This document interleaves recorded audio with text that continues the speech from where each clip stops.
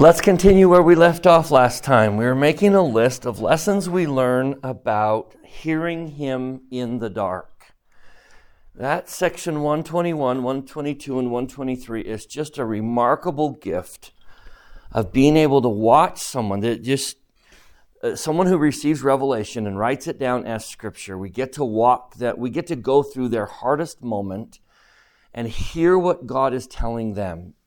Because it's the same messages we would hear and we will hear in our darkness. So we did 4 last time, right? And allow me to pause on that very first one more time, because I just feel like every time I have an opportunity, I need to testify that pain and darkness and affliction is not a sign of God's disfavor, or He's abandoned you, or He doesn't love you, or that you've done something wrong. Maybe can I just introduce that just one more time? Let me just show you from a different angle. Would everyone start in 2 Nephi chapter 2, Lehi's beautiful explanation of the plan of salvation and why we need the fall and the atonement and all these things coming together. 2 Nephi chapter 2, again, we all need to understand the doctrine of why we are here. Why do we need a fallen world? I'll admit, one of the most challenging doctrines to teach people. Why do we need a fallen world? I want to go to verse 33 or 23. We need to go to 22, well, maybe even 21, right in the middle of 21. This life is a state of probation. We are not here to just have everything go right and everything be perfect. This is a state of probation. Verse 22, our preface is, if Adam had not transgressed. So if Adam had not transgressed and they were still in the Garden of Eden, let's go to 23. Would they be happy in Eden? Now that's an ironic term, because the word Eden, what do we associate with an Edenic state? If something's Edenic, it means what, Hiram? Like paradise. It's paradise, which is very ironic, because look at verse 23. Were they happy in Eden? Right there in the Scriptures. They were not.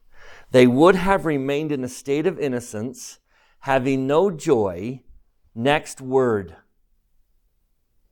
For they knew no misery. Why couldn't they have joy? Did Adam ever wake up one day and say, it's a beautiful day? Today's a beautiful day. Today is a beautiful day here in Utah. Finally, right? Now, you're all smiling. Why are you all smiling when I say today's a beautiful day? Because we've had so much snow. And then when the sun comes out and we can go outside without coats on, it's like today's a beautiful day. We can appreciate today because of the weather we've been having. They could have no joy because they knew no misery.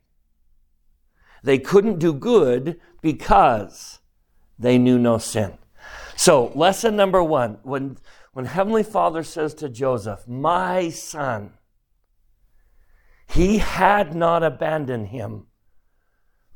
Darkness and pain is not a sign that you've done something wrong or that God has abandoned you. It is a sign that you're in a mortal state. And we have to taste the bitter in order to know the good. And so you are never alone. In the darkness, He is always with you. Then, number 2, it won't last forever.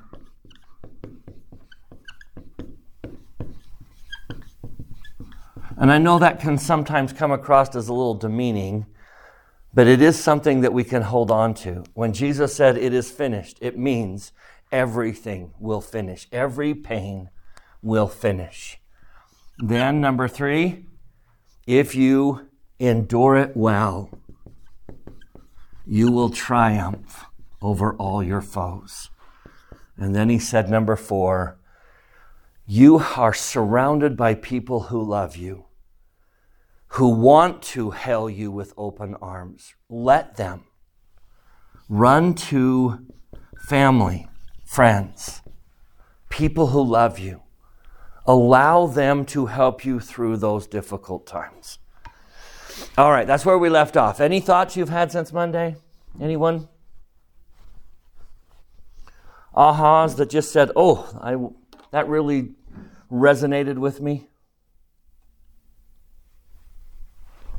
Number 4 actually is very hard to do sometimes. Absolutely, right? And I understand it. We're vulnerable. I'm already in pain, and I'm vulnerable. And being vulnerable, it's not something that human beings like to do. We naturally have vulnerability defenses.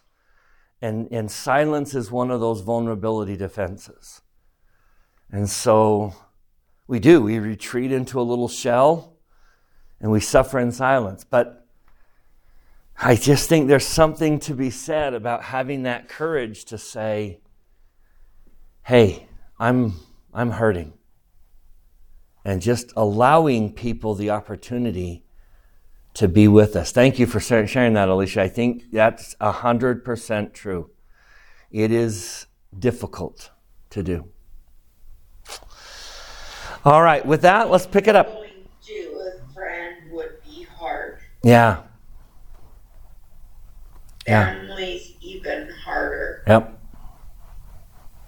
Now, you raise a good point, because not everyone will hail me with open arms.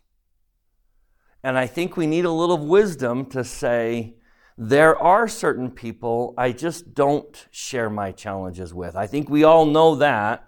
These are the people that are unsympathetic, that really don't love us. But there's always someone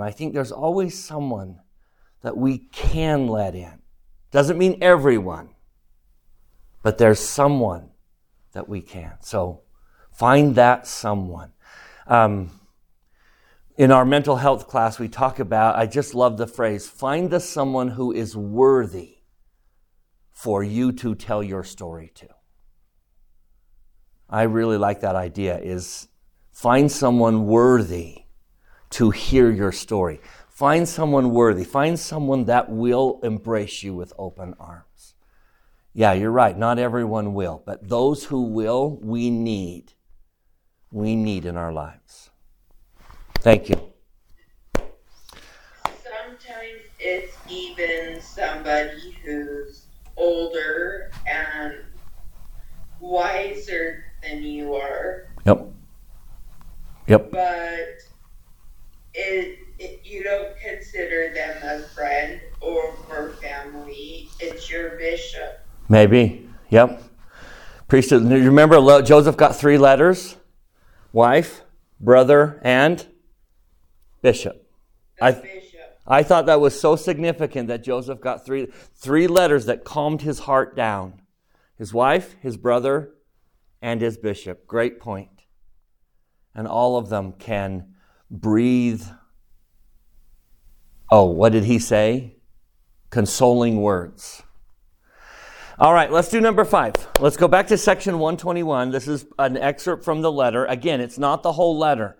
One more time today, I'm going to show you an excerpt that's not in the letter. That's not in the scriptures. We didn't pull the whole letter into the scriptures. We just kind of excerpted it.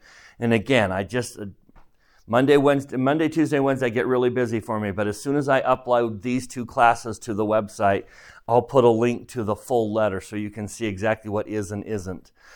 But here's an excerpt from the letter, verse 10. He brings in Job. 10 and 11, he talks about Job. Now, that's a complicated story, and there's almost 2 stories in Job. We kind of talk of Job kind of as a beautiful picture with a frame and then a portrait in the middle. Frame and portrait. And the frame are the first 2 chapters and the last chapter. There's the frame. And then the inside is Job really struggling. The middle portion of Job tell a very different story than the outer edges. And I think the Lord is referring to both, but we just don't have time today to just focus on, all of the book of Job. So allow me to just, point out the frame and then leave you to study kind of that inside portion. But Job is an interesting person to bring up to Joseph Smith in Liberty Jail. Knowing what the Lord's saying and kind of putting this in parallel, I am positive the Lord isn't saying, hey, others have had it worse, suck it up. I truly believe what the Lord is saying is others have made it through more difficult challenges and survived. Take strength in that because you can survive this. I don't think it's I complained because I didn't have any, shoes until I met a person who didn't have any feet. I don't think that's the point, is I should quit whining because someone has had it harder than I have. But I think the spirit here is, wait a minute, Job's trials didn't crush Job. Mine won't crush me. I think we can take comfort in what other people are struggling with and surviving.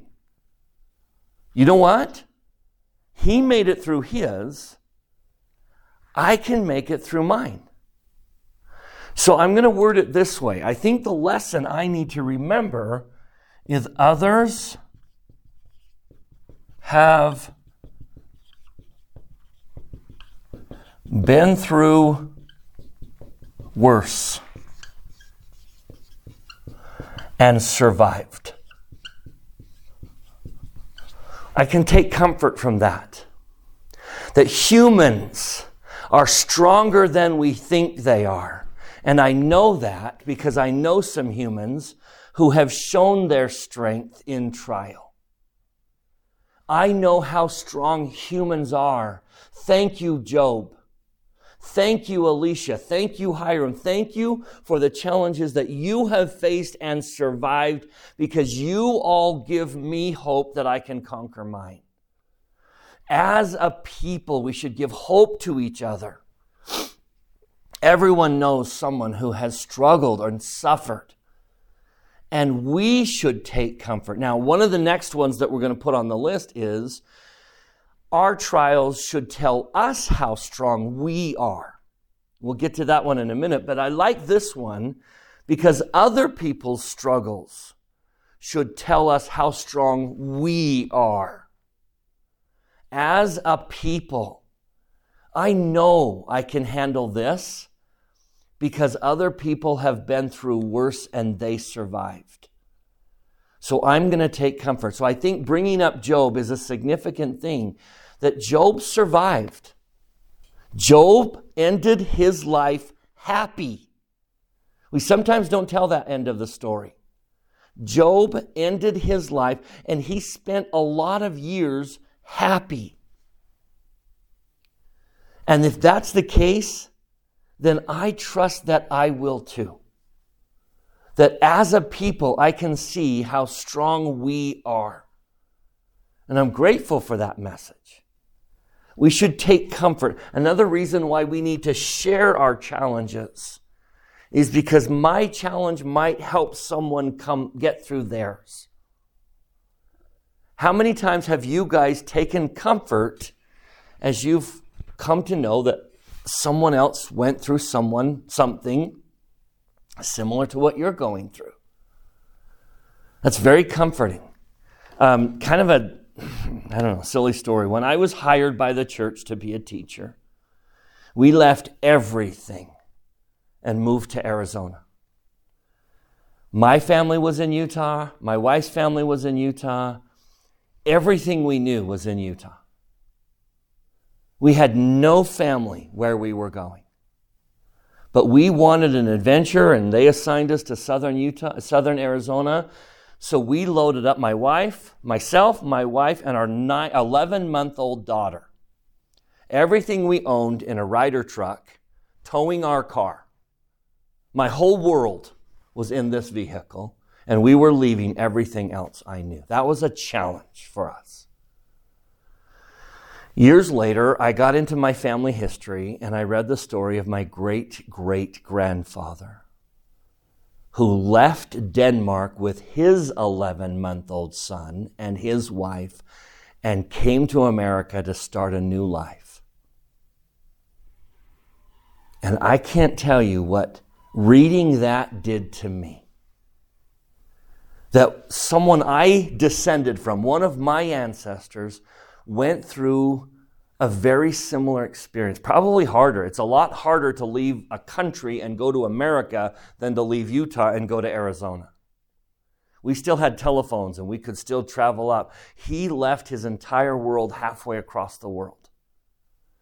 But reading his experiences gave me a strength that it's hard for me to describe. Because I knew he went through something and clearly survived, because I'm here, I can get through mine. Thoughts, comments, that idea that we should strengthen each other, our challenges, that we're here together, and that I can be blessed by your strength in your trials. I am uplifted by people who handle their challenges and survive. So, do you see how those two are related? Now, one other. Why bring up the story of Job? We just need to understand a doctrinal truth. Let me just testify with my soul. I'm going to say it this way. We worship a God of 3 scoops of ice cream. I'm going to let that settle for a second. We worship a God of 3 scoops of ice cream. Let me tell you a story. My oldest daughter, my wife and I had a girl first. And we were young parents. And again, we were living in Arizona away from everyone else. We were on our own. We were raising our daughter without any help. And we did not immunize her on time. You know, inexperience. We just didn't take it. The thought of her getting a shot kind of just traumatized my wife. And so we didn't. We didn't take her to regular checkups and we didn't get her immunized. And then she was about 2 years old and we realized, wait a minute, she's going to be starting school in a couple years and she has to be done with her immunizations and we haven't even started them. So we were like, oh no, we are so far behind. So I took her in. My wife says, no way, you're going to take her in because I know she's going to get a bunch of shots and I can't deal with that. So I took her into the doctor and sure enough, she had to have 3 shots. A 2-year-old little girl with 3 shots. Now, it was me and the nurse and this 2-year-old, and so I had to hold her down. Can you imagine the look on my little girl's face when she was getting those shots? Tell me what that looks like. She was scared. Total, not only scared, but total betrayal. She looked at me like, Dad, how could you? How could you do this to me? Now, do you think she would have understood if I'd explained it to her, why she needed these shots? She didn't get it. No, She was not in a mental state where I said, honey, this is going to bless you. Sorry, not helping me, Dad. She looked at me with total betrayal. Now, I knew why she needed them, and I knew that she would survive and she'd be fine, but she didn't know that. So tell me what any father would do who took his daughter to get shots at the doctor's office. Tell me what you would do, Hiram. After you leave the doctor's office, where do you go? You take her out for ice cream. You take that 2-year-old out for ice cream. So I took her to Baskin-Robbins. How many scoops of ice cream do you think I got her? 3 shots, 3 scoops. Now, you've seen a Baskin-Robbins scoop of ice cream, right? But it's not this, it's this. So I turned around. I picked up the ice cream and I turned around. Now tell me the look on her face when she saw And she loved bubble gum ice cream. I don't know if you've ever had Baskin-Robbins bubble gum ice cream, but for a 2-year-old girl, that's just absolute heaven. I got her 3 scoops of bubble gum ice cream, her favorite ice cream, and I turned around. Now tell me the look on her face when she saw the ice cream. Joy. Let me ask you a question. Do you think that night when I tucked her into bed, she remembered the shots? No. What was her memory of the day? The ice cream. The ice cream. The ice cream. Now, it is my testimony that Heavenly Father is a God of 3 scoops of ice cream. Let me teach you a truth. It's one I believe with all my soul. Once you obtain heaven, the joy of heaven works backwards into our memories and changes pain into joy. Jesus in the Last Supper is going to use that analogy. He's going to use the analogy of a mother giving birth. Now, giving birth is a painful experience, but I've watched it 10 times. Mother going through birth is a painful experience. And then you hand that baby to mother, and what happens? What can you all guess happens the moment that mother holds that baby? She forgets the pain. The joy of holding that baby has a tempering effect. It turns the pain into a joy. Heaven is the same way. Let me show it to you with the book of Job. Turn to Job. Go to the Old Testament. Go to Job. All right, let's start in Job chapter 1. Let's list his possessions. I'm going to list them here. We're going to do sons and daughters. And I know we're going to do camels and sheep and yoke of oxen. And we'll say donkeys, because I can't write the other word on the board. Is that it, right? Sheep, camels, oxen, donkeys. Okay, so this is before, and this is after. These are the 3 shots. And this is the scoops of ice cream. How many sons and daughters does he have in verse 2? Job chapter 1, verse 2. 7 sons. 7 sons and 3 daughters. Now, let's do, I did sheep second. So how many sheep? 7,000. Now, where does that place him in terms of wealth in the environment in that neighborhood? To own 7,000 sheep. And then what do we add? How many camel? 3,000. 3,000 camel. What would you say of a desert dweller who owns 3,000 camels? This man is not just doing well. This man is filthy rich. 3,000 camels. How big of a piece of property? How many servants would it require to take care of 3,000 camels and 7,000 sheep? Now, he has 500 yoke of oxen, so I'm guessing 2 per yoke, and so he has 1,000 oxen. And how many donkeys? 500. Now, the shots, the pain, the trial. Jump down to verse 14. 13. Chapter 1, verse 13. There was a day when his sons and daughters were eating and drinking wine in their eldest brother's house. There came a messenger unto Job and said, the oxen were plowing and the asses feeding beside them, and the Sabaeans fell upon them and took them away, and have slain the servants with the edge of the sword, and I only am escaped to tell thee. In one moment, he lost 1,500 animals.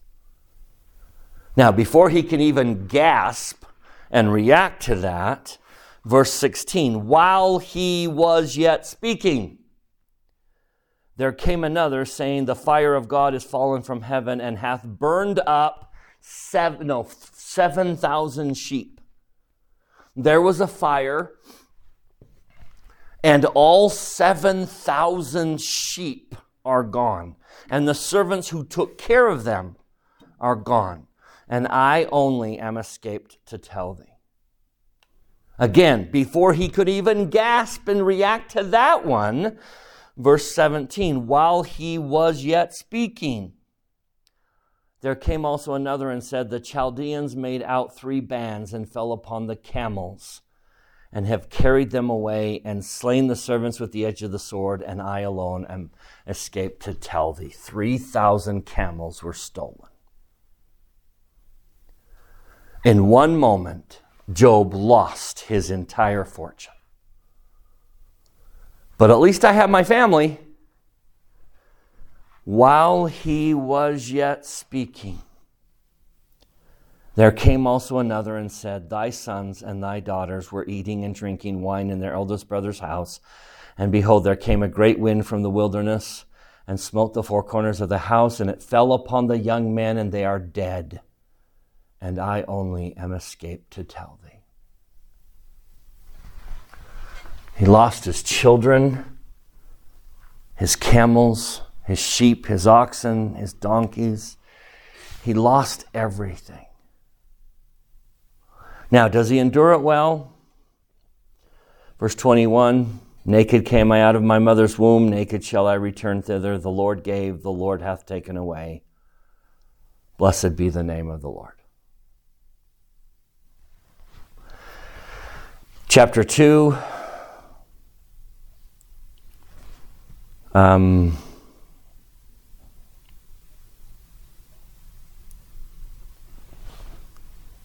Talks about his integrity. We won't necessarily jump into it, but he stands in his integrity.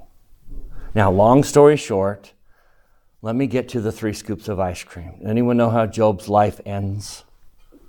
Let's go to chapter 42.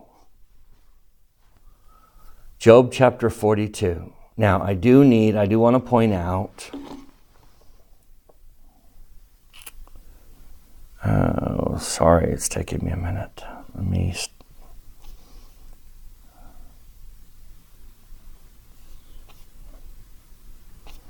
There we go. I want to go back to the beginning of the chapter. Go back to the beginning of 42. What was Job's attitude? What did Job learn? Now, we're going to get to this in a minute, but what was his attitude about the challenge he went through? Look at verse 3. Who is he that hideth counsel without knowledge? Therefore have I uttered that I understood not.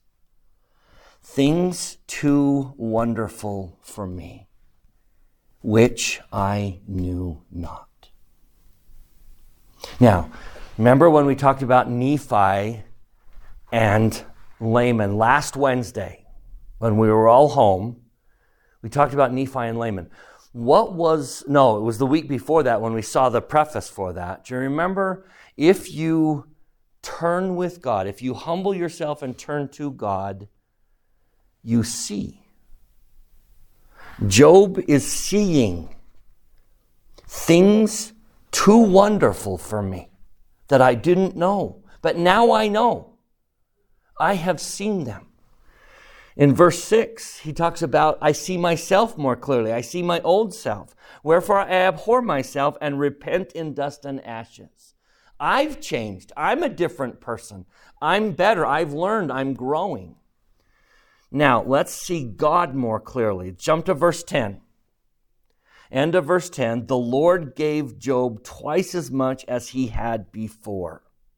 Verse 12, so the Lord blessed the latter end of Job more than his beginning. For he had, tell me what Job ends up with. How many sheep does Job end up with? He started with 7 and lost them. Ends up with Verse 12, 42:12. 14,000. 14,000. How many camels? 6,000. 6,000. How many yoke? He's got 1,000 yoke, which means if we assume 2 per yoke, there's 2,000. And how many donkeys? 1,000. So what did the Lord do? Double it. He doubled it. There's your 3 scoops of ice cream. That's the God that we worship, who knows we need to be immunized. He knows that pain is not a sign of God's disfavor, that pain is part of this mortal experience. We know that. He knows that. We need to trust that. But because of the pain he knows we have to go through, he's going to take us out to ice cream. I promise you. Every pain you suffer in this life will lead to a blessing. If we endure it well, it will lead to a blessing.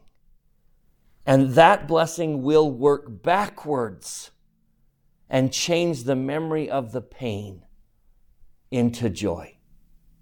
Like the woman who's giving birth to a child.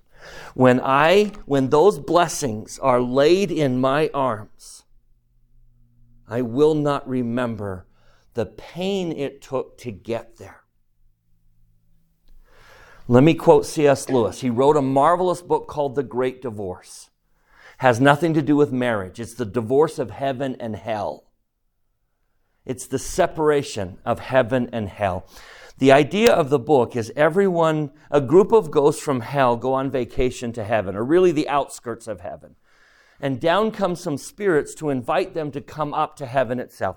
When they get there, all the ghosts are told that they can stay. Anyone who wants to can stay in heaven as long as they give up the one thing they're holding on to that's keeping them in hell. Brilliant concept. Only one of the ghosts stays.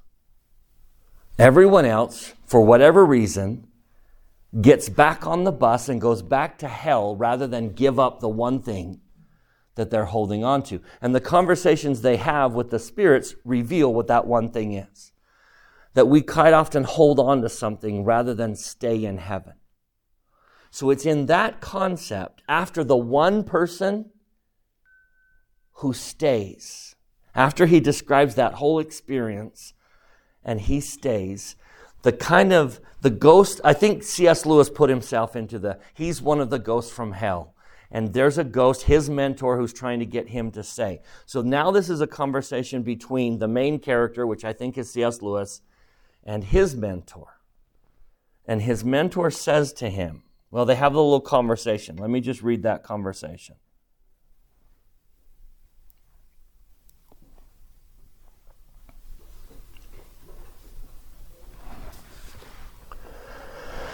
You cannot in your present state understand eternity, but you can get some likeness of it if you say that both good and evil, when they are full grown, become retrospective.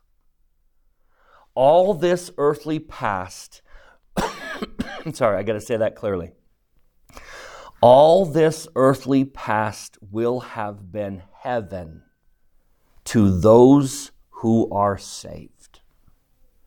All their life on earth, too, will be seen by the damned as having been hell.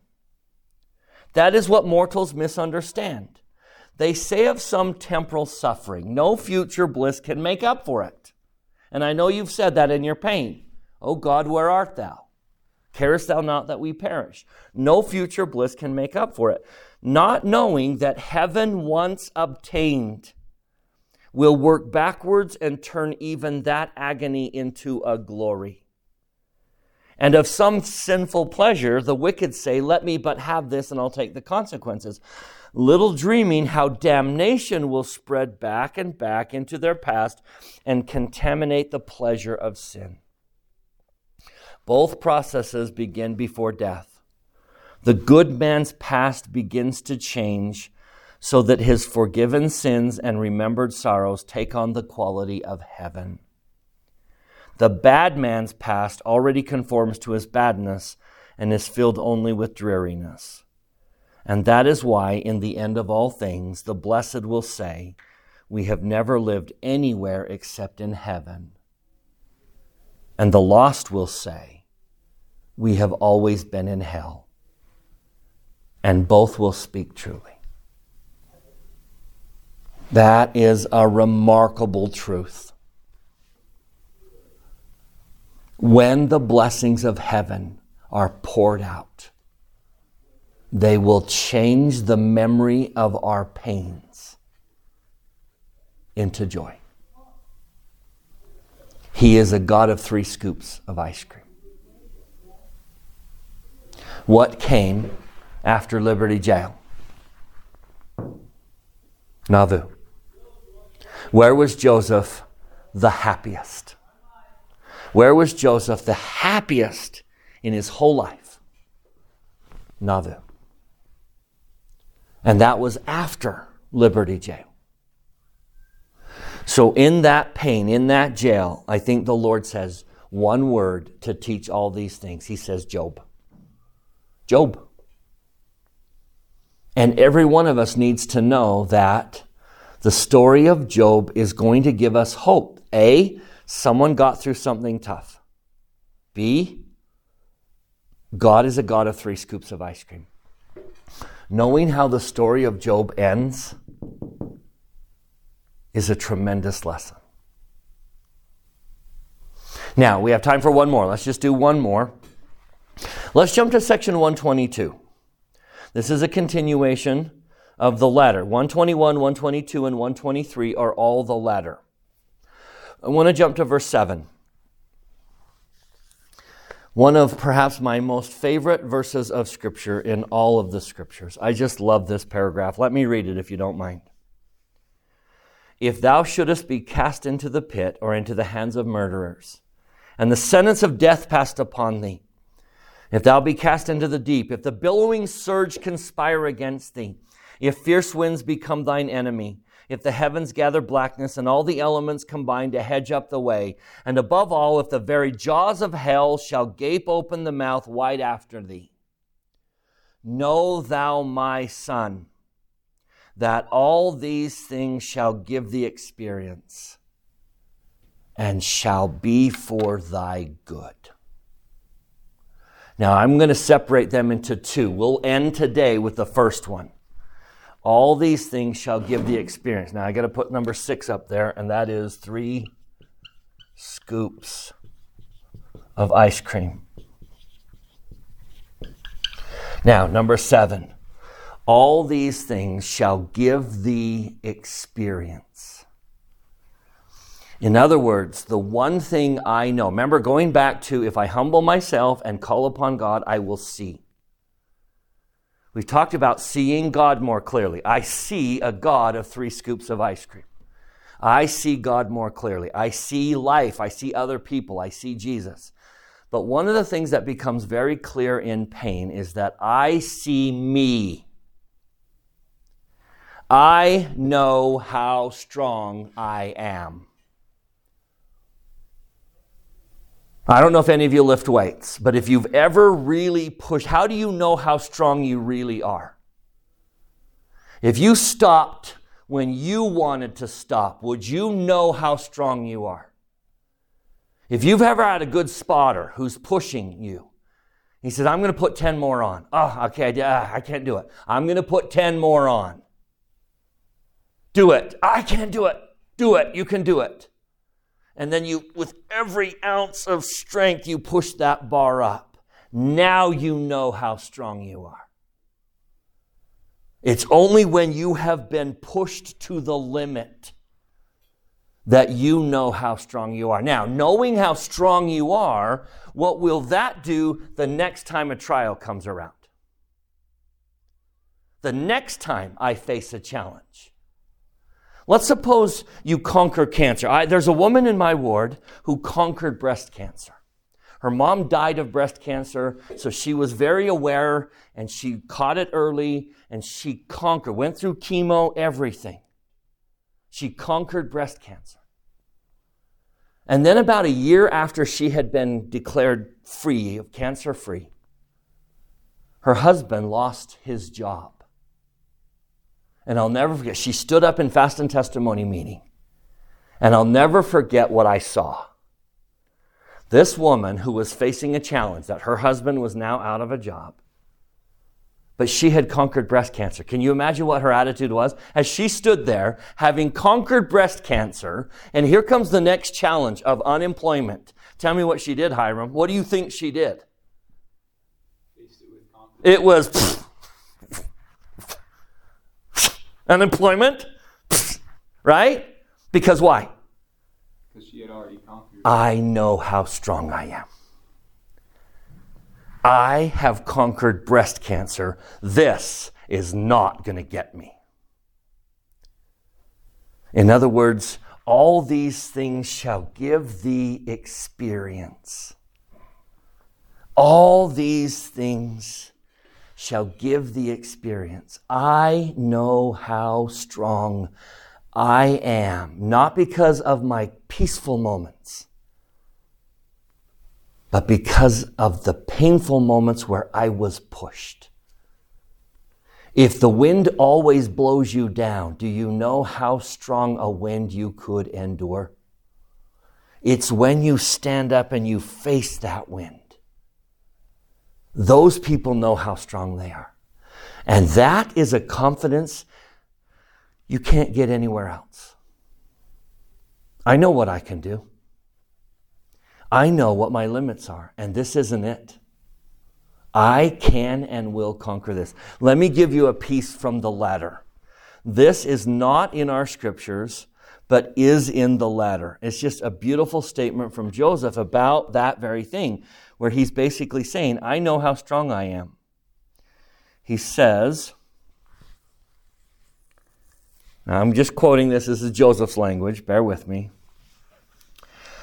You will learn by the time you read this, and if you do not learn it, you may learn it, that walls and irons and doors and crinking hinges and half-scared-to-death guards and jailers, grinning like some damned spirits, lest an innocent man should escape to make his escape, to bring to light the damnable deeds of a murderous mob. All these things that Joseph has suffered are calculated in their very nature to make the soul of an honest man feel stronger than the powers of hell.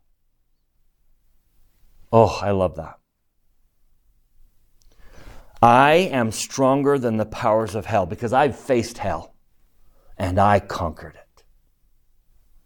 One of the blessings that comes out of pain is I know what I can conquer, especially when I endure it well. I know how strong I am.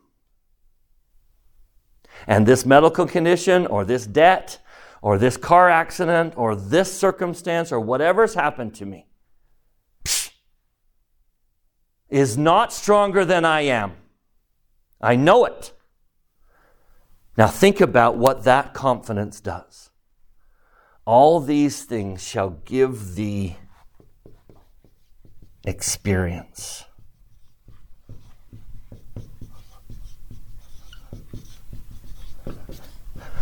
Of that I testify. The only way to know how truly strong you are is to be pushed to your very limits. And as one who has been pushed to my very limits many times, when a trial comes in, you know what? I can do this. I can do this. I am stronger than this trial. I know it. And if that's the hardest trial, if that's the major trial, and then it pushes me beyond that, and then I come out saying, wow, I went even further. I put 10 more pounds on, and I still lifted the bar. Now I know how strong I am. The only people who know that are the people who endure their trials well. And that information is so valuable. I know how strong I am.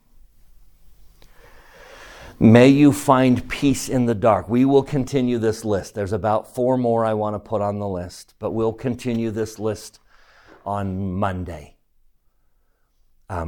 Learning about Joseph in the dark is worth pausing and taking our time and digesting this.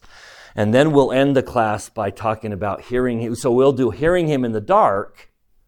What do we need to do next? Hearing him in prosperity. It is crucial that we hear him in both the pain and the prosperity. So we'll continue this, but I leave you with my testimony. May you remember eternal truth in those moments where you are in your own liberty jails.